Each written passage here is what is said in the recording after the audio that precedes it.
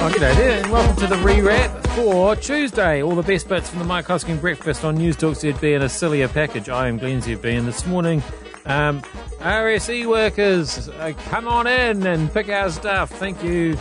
It's time to play not just level lotto, but lobby lotto as well. And all the clever people are leaving because it's just too hard here, apparently. Before any of that, another poll, another good day for David Seymour and ACT, but let's not focus on them.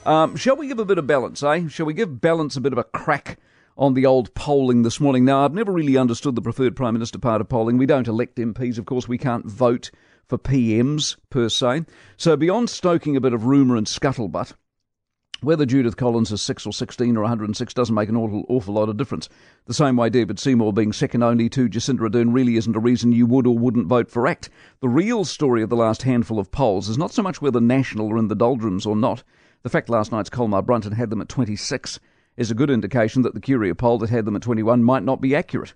Well outside the measurement of 3 or plus or minus. The same way ACT's so-called dramatic rise of 5 points isn't really a dramatic rise, given it just catches them up to the number every other poll already has them at, somewhere in the mid-teens.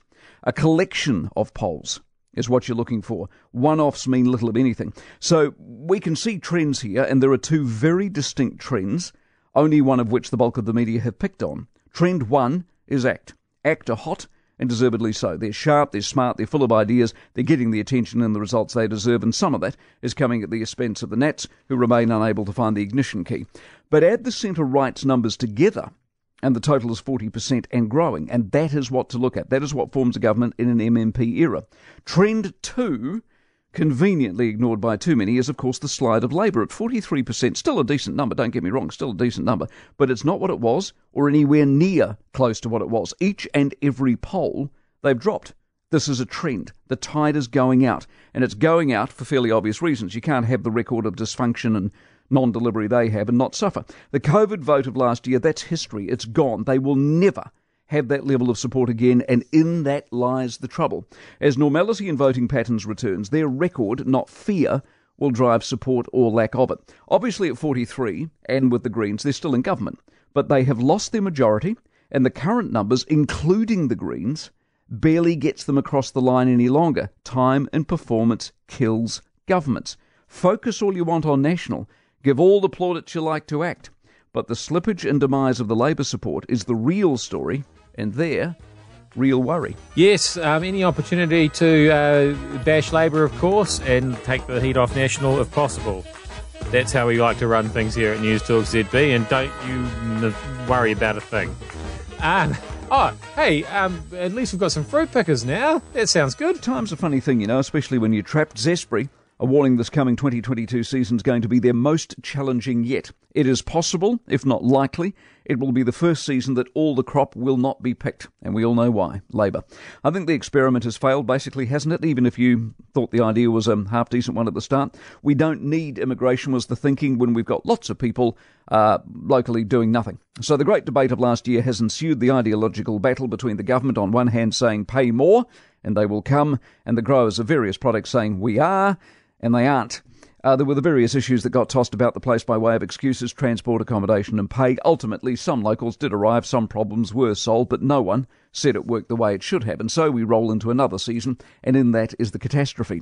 One season might not have been the end of the world, but an ongoing set of circumstances, which is what we face now, isn't remotely acceptable. Because between then and now, we've had the advantage of time and a variety of answers. Vaccines, for a start. Vaccines allow options like home isolation.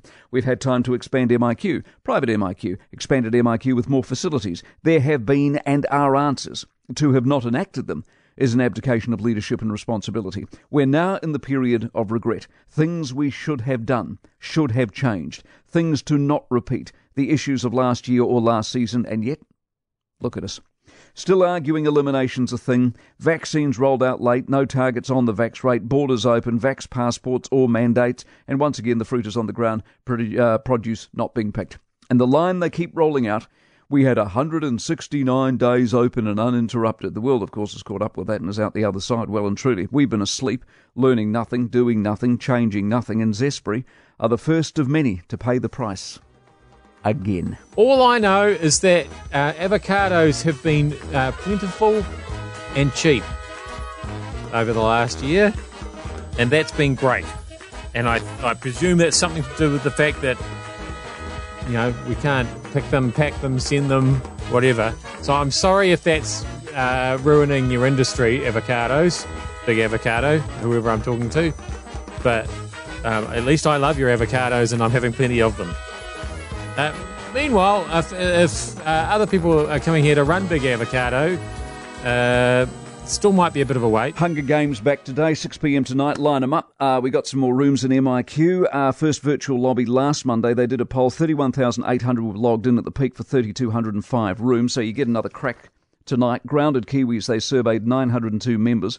Significant mental health impacts on the current system, stress, anxiety, depression. I don't know what you do about that. I don't know how you get around that. If you're desperate to get home and you can't, what other outcome is there going to be? 883 people made it to the lobby of the people they surveyed. 213 got through to the booking system. 98 secured a voucher. 1/4 suffered technical difficulties with the system. So if you're back in tonight and you're lined up tonight, good luck with that, and we'll report back tomorrow. Come on, I can't be the only one who's enjoying this sort of game of chance feel to things these days. Will you, won't you be able to get a spot at MIQ? Will we, won't we go down a level? It's so exciting! Mike, do we even know if Auckland will move out of level 3 next Tuesday? What a very good question. I was thinking about that yesterday. Yesterday would have been decision day. This coming Monday is decision day. Where are you sitting? I'm sorry to say it again, I'm right. The numbers, look at the numbers. Pick any day you want, look at the numbers. Are we going to zeros? We're not going to zeros. We're going to be in the same position this coming Monday, short of something miraculous happening. We're going to be in the same position this coming Monday than we were yesterday, and the previous Monday when we went down to level 3, and the previous Monday before that when we should have gone down to level 3 but didn't because they were still freaking out thinking the numbers would be eliminated, which they never were going to be. So what are they going to do next week? Because next week's a big one, because level 2 ain't... Level 3 is just a joke. Level 3's a pretendies step. Level 2's the real deal. Level 2 is travelling. It's no borders. It's free movement. Do they have the gonads to pull the trigger? What do you reckon? It'll be one of those bespoke, artisan, custom-built, retro, vintage, distressed kind of a levels, won't it? I don't know. Who knows? That's what's so exciting about being alive in the world today. You just never know what's going to happen next. And if you want any kind of certainty, I guess you're just going to have to leave the country. So Dan Hooker, he's with Adesanya, of course. Powers that be back home trying to stamp out mixed martial arts as a legitimate sport in the country. I'm not sure that part's true. He's pretty emotive about it. But he created a training bubble at City Kickboxing, had to abandon the camp after the police intervened. An attempt to move his camp to a different site was also closed down. He then had an anxious wait for his US visa, and so you come to the point, why bother? It was so much to get here. And he won yesterday. That was the thing. He just won. So many challenges throughout and so many people trying to prevent me from training. It was crazy. Having a thing at a gym to satisfy all the rules, then having the cops break that up. I had more than a dozen interactions with the police. I mean, seriously?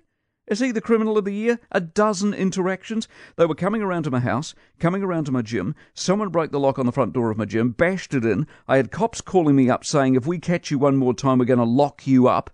And then he goes, and this is the best line of the day, this is a big kiss my ass to everyone that tried to stop me.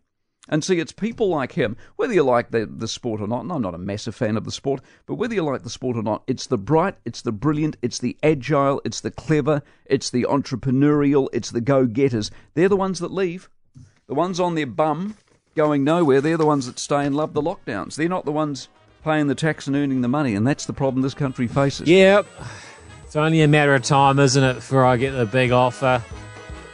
Some of that big podcast money from overseas somewhere, and I'll have a hard decision to make. Do I stay here, standing in this freezing cold studio, talking to myself in the middle of the night, or do I go somewhere else and stand in a freezing cold studio somewhere else and talk to myself somewhere else, probably still in the middle of the night? I mean, I haven't had any offers yet, never really had. I got offered one job once, and then I just used that offer to get a pay rise here. And I was hoping that was going to continue, that sort of thing would... But no, it was just that one time, unfortunately. But it was good when I got that pay rise that one time. Anyway, enough about me. That was the rewrap. We'll do it again tomorrow. I'm pretty sure I won't get any offers between now and then.